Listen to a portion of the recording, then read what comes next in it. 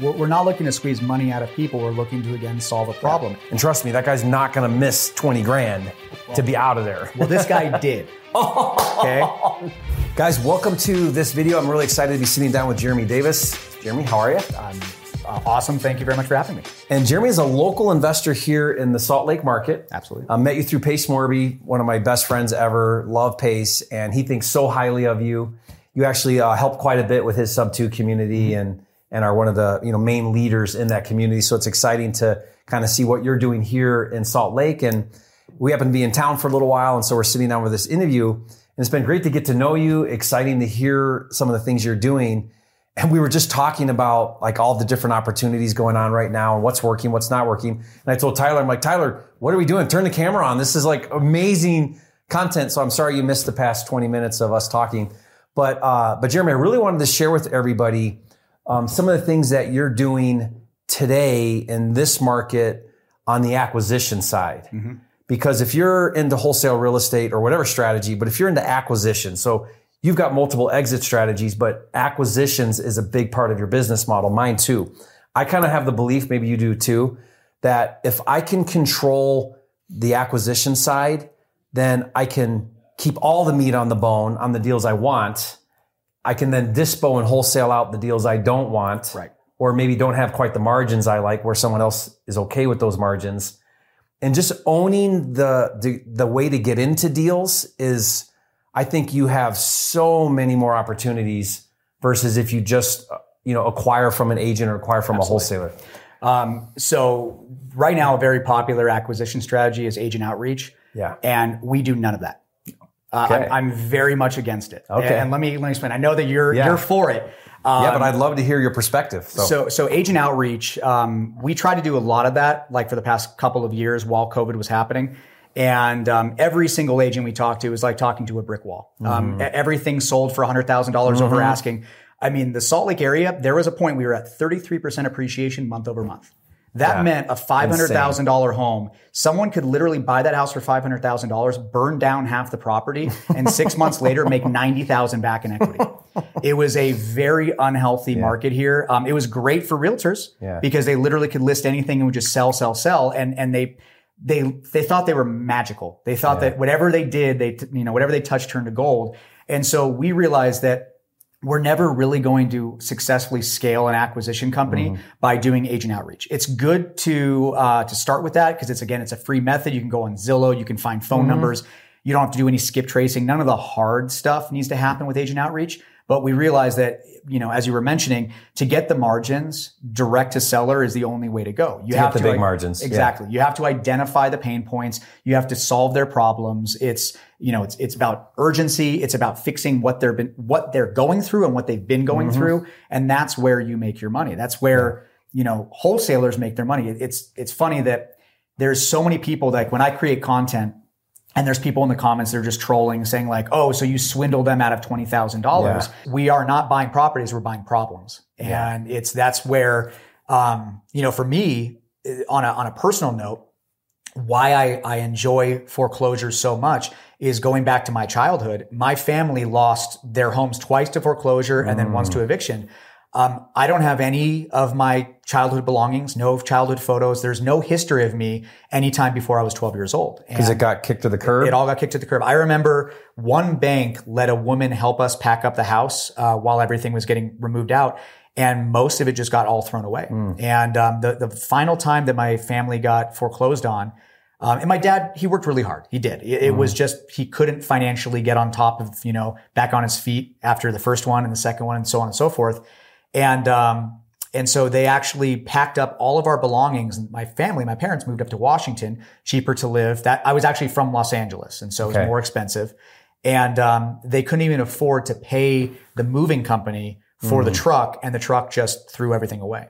So every belonging we've ever had was just basically thrown away. And I said, when I got started in real estate, once I learned about pre-foreclosures and tax sales, there was almost an emotional goal for me to try to help those families the most I can. And so whenever I approach them, whether it be face to face or whether it be for a phone call or SMS, I'm always coming at it with, let me help you understand how to save your house first and foremost. Yeah. And if I can be plan B, where the bank is not taking your house, but allowing you to get your equity out of your property, I want to be that person you can lean on. So yeah, I think the best approach is you be an advisor and you say, look, let's just let me kind of show you all the different options you have. Mm-hmm.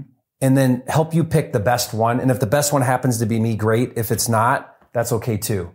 That goes so much further in building trust. And really at the end of the day, like, do you want to put somebody in a deal that's not the best move for them? Right. Probably not. That's not how you want to really, like, why are we doing this? Right. If that's how you go to sleep at night. We're not looking to squeeze money out of people. We're looking to, again, solve a problem. Yeah. And there's been many times, it's funny that you mentioned that people down at the 11th hour is usually when they'll pull their head out of the sand like an ostrich. Mm-hmm.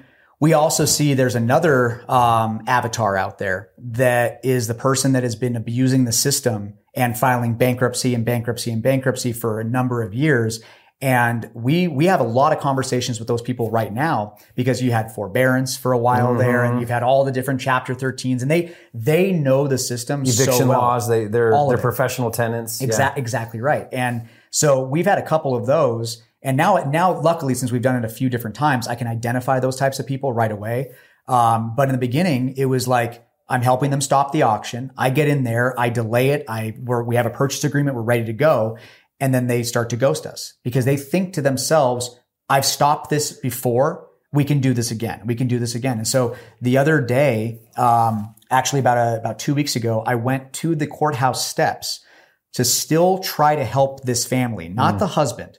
Screw the husband. Mm-hmm. He was an ass. But the family, they had 3 autistic children, and financially they were having a very hard time. Well, we were working with this family. We got them under contract. We were going to be buying the property, and out of nowhere, I'm just going to say this, a predatory lender came into the scene and said that he will pay off their arrears, reinstate their loan, and allow them to live in the property with just them paying like $100 a month to him for the amount.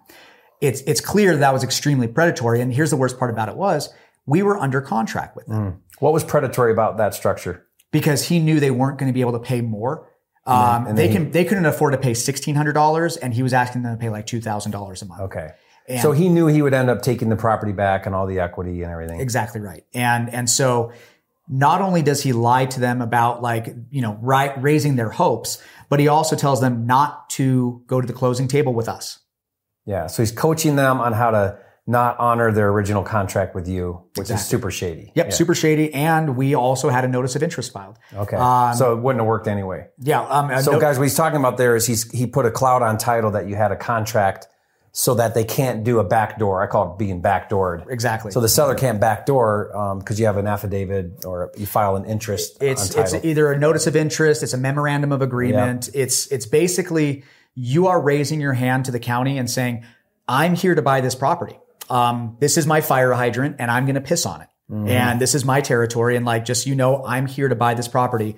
And what that does is it stops other people and other investors from coming in and saying, you know what? Oh, Jeremy wants to offer you 10,000. I'm going to offer you 15,000 because the last thing we want to do is put in a lot of hard work and get the money and bring in all the funds and then have somebody just come in and just backdoor us every single day. Yeah. So we file a notice of interest basically on every contract. It's not about, do we trust the seller? It's just, it's part of our SOP. We do it every single time. And, so we had a notice of interest filed and we're down to the wire. And then the seller says to me, will you let me, buy from you?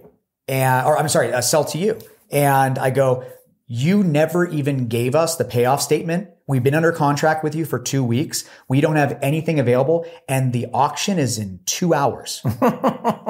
So I actually, this is not normal, but working with hard money, typically they're not going to give you money to go to an auction. Yeah. But if it's a good deal and you've already underwritten it, you already know the property and stuff like that. I went there with my $20,000 cashier check, showed up at the courthouse steps, and tried to actually buy the property and fulfill the original agreement that I wanted to have with the seller.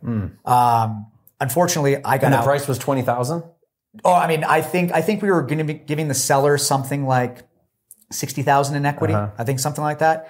But you had to buy it at the auction for the opening bid amount, right? Opening bid amount was about $60,000 less. And it went even higher than 60,000. Yeah, because people knew it was a deal. Yeah. So you didn't get it? Someone outbid did not get it. I got outbid. And that's okay. And here's the beauty of that is that it's not a loss for the seller because that money is still available to them. They can still collect that. Whatever, it's the debt payoff, and whatever is brought in above that amount, the seller is able to claim that amount. They can redeem. Exactly. Yeah. And so, how long is the redemption?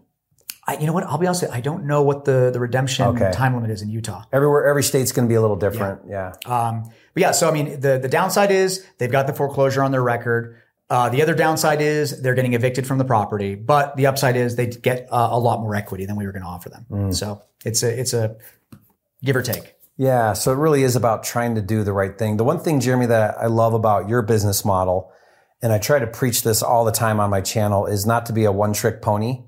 Meaning, you got your low cash offer and that's your only play in your playbook. That's fine if it is, but you're going to be missing a lot more opportunity, which is why you do a lot of creative. I mean, just the fact that you took that one deal and you're like, you know what? I could take this down and do a BRRRR method and keep it. And I understand enough about other strategies to where now I can evaluate this deal as a BRRRR deal that I could actually do and it would be a deal worth keeping. Therefore, here's my new number to let this deal go. Right. Like, here's my assignment number. If I can get this, I'll let it go. If I don't get this, I'll keep it. And just having those options available puts you in the driver's seat in your business. Absolutely right. And that's why, like, we're looking at, we spend the money on acquisitions, right? We do lead generation. It's expensive, especially doing PPC. You got a team, you got overhead. A lead comes in, and if you don't have multiple ways to take down a deal or contract a deal, and you can see there's a lot of different ways we could exit this deal, including keep it, then you're going to really limit yourself in the business and waste the money on those leads. So as I was mentioning that in Utah, when COVID was taking place, the appreciation here was so rapid that cash offers were really the only strategy you can use. Creative finance, subject to seller finance, it was few and far between. Yeah. I mean, sure, we had the conversations, but even sellers, because sellers were getting hammered by every wholesaler and every investor every single day because Salt Lake was so hot. They knew their house was made of gold. They were in the driver's seat the entire time. Right. Yeah. And so with giving a cash offer before, there was a property that when I was basing my formula off of the typical wholesale formula, 70% ARV, minus less repairs, all that kind of stuff. I think my maximum allowable offer without an assignment fee was $290, and that property sold for $415. Yeah. And this was in the beginning stages. So I was learning about it. And then I started to adapt to the market. And I stopped listening to the formula and I started paying attention to how things were selling. But 2 years ago or before the market shifted, cash offers, you could almost give them what they wanted because you yourself or the buyer at the end would know that property was going to appreciate and make money. And so now we're coming at this with option purchases. We're coming at it with subject to, seller finance, novations. It's you can't just be a one-trick pony. It's I'm just going to repeat what you just said. Acquisitions is about identifying the seller. It's identifying the problem, and you are there to solve that issue and be able to say, hey, I'm going to come in with a cash offer first. If that's a number that works for you, awesome. Let's go ahead with it. If it's not, let's talk about some form of other options. I like to call it, anchor with your cash offer, because you want to establish a baseline. Always. Right? And you always establish your baseline with a seller with the low cash offer. Because if you can get that low cash offer, you're going to take that because that's going to give you the most flexibility on your exit because you got a big discount, right? And so then you anchor with that. But then when they say, you know what, I either don't have the equity or I'm not willing to come down to that low cash offer. Okay, well, now I have other options in my playbook that we can look at that will still make money and monetize and solve your problem. Can I tell you about one of my favorite deals that we're wrapping up right now? It's been a 1.5 year process. There was a seller that this was when I was in the very beginning stages of me wholesaling. I was learning about list stacking, right? List stacking where you're basically identifying one address and you're identifying a bunch of different problems they may be experiencing. So maybe this is on tax delinquency. Maybe it's an absentee owner. And I just literally filtered for what addresses have the most amount of pain points on my list. And there was one property that had 8 different pain points. I went on to True People Search. free website. And I just put in the address and I get a phone number and I call that phone number. And this is again, in the very beginning. And the person who's living in the property answers. And I just literally, I have a simple conversation with him. He goes, yeah, I used to be a fly fishing guide and now I don't have a job. And this is my grandparents' house and they passed away. And I ended up having conversations with them for about 6 months. And it wasn't until one of my acquisition managers just kept following up. And it never really went anywhere until one of my acquisition managers, who was a fly fishing guide, he actually owns a lodge up in Alaska, a really good friend of mine. He gets in a conversation with him and goes, wait, you did fly fishing? This is all about what I do. And the rapport connected immediately. Yeah. So another year goes by and we're following up with this seller and now we're friends. And the seller then calls me one day and says, I just had somebody knock on my door and said that my house is going to auction. Are you aware of this? And I'm like, I haven't been following up with you, man. Like, I'm not stalking your public records. And he goes, well, they offered me to buy the house and let me live in here for 1 year for free. And I said, ideally, I don't really like that, but if we can make the price work, he goes, I don't care about their price. I care about working with you, Jeremy, because I like you. Your team is a good team to work with. And so we got them under contract at 150. And so at 150, we had enough equity in the deal. What it turned out to be was the grandparents passed away, left the property to the father before they passed away. This was not probate. So it left the property to the father, and then the father died before the mortgage was able to transfer to anybody.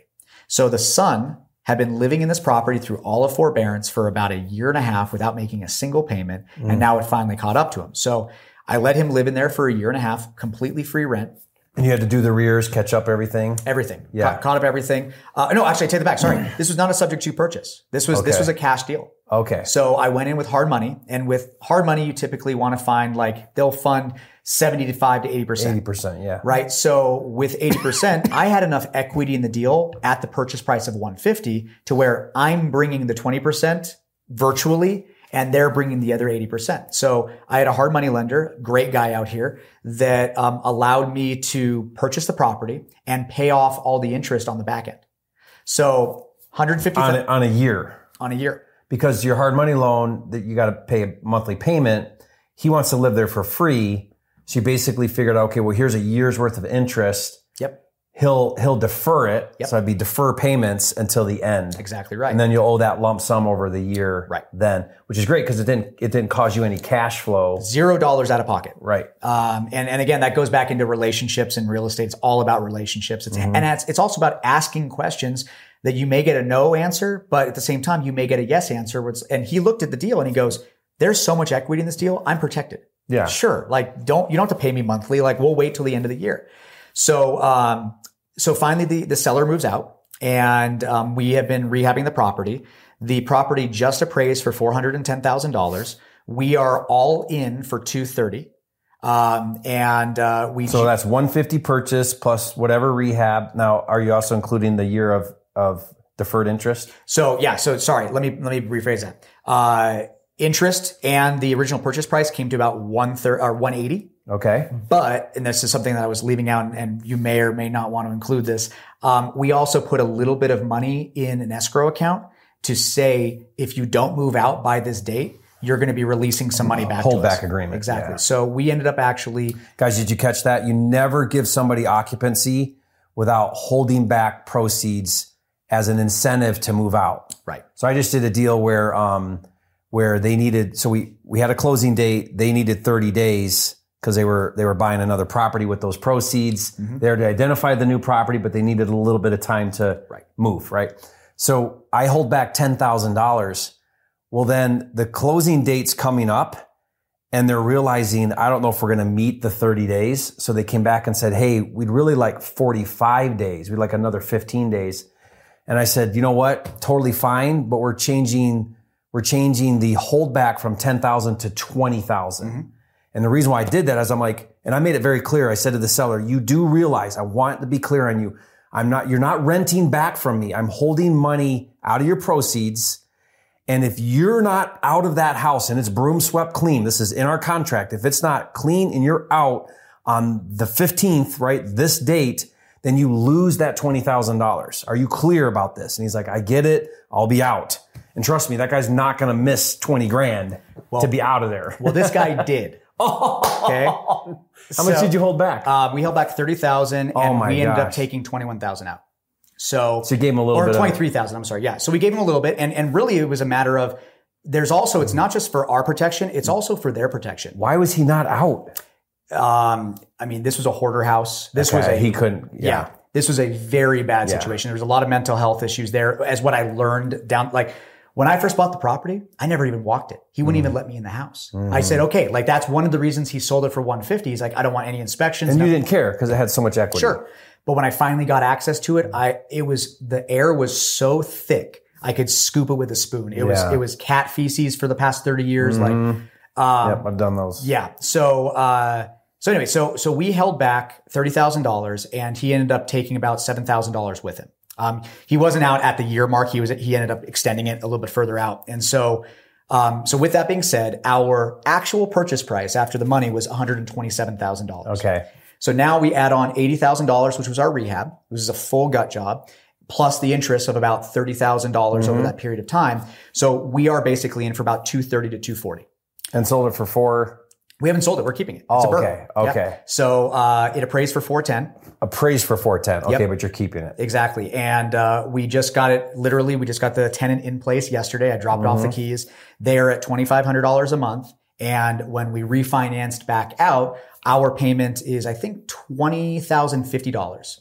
So we are, and this is again, a brand new flip. So there's not a lot of deferred maintenance. This is, I'm not really putting a war chest aside for this one that much.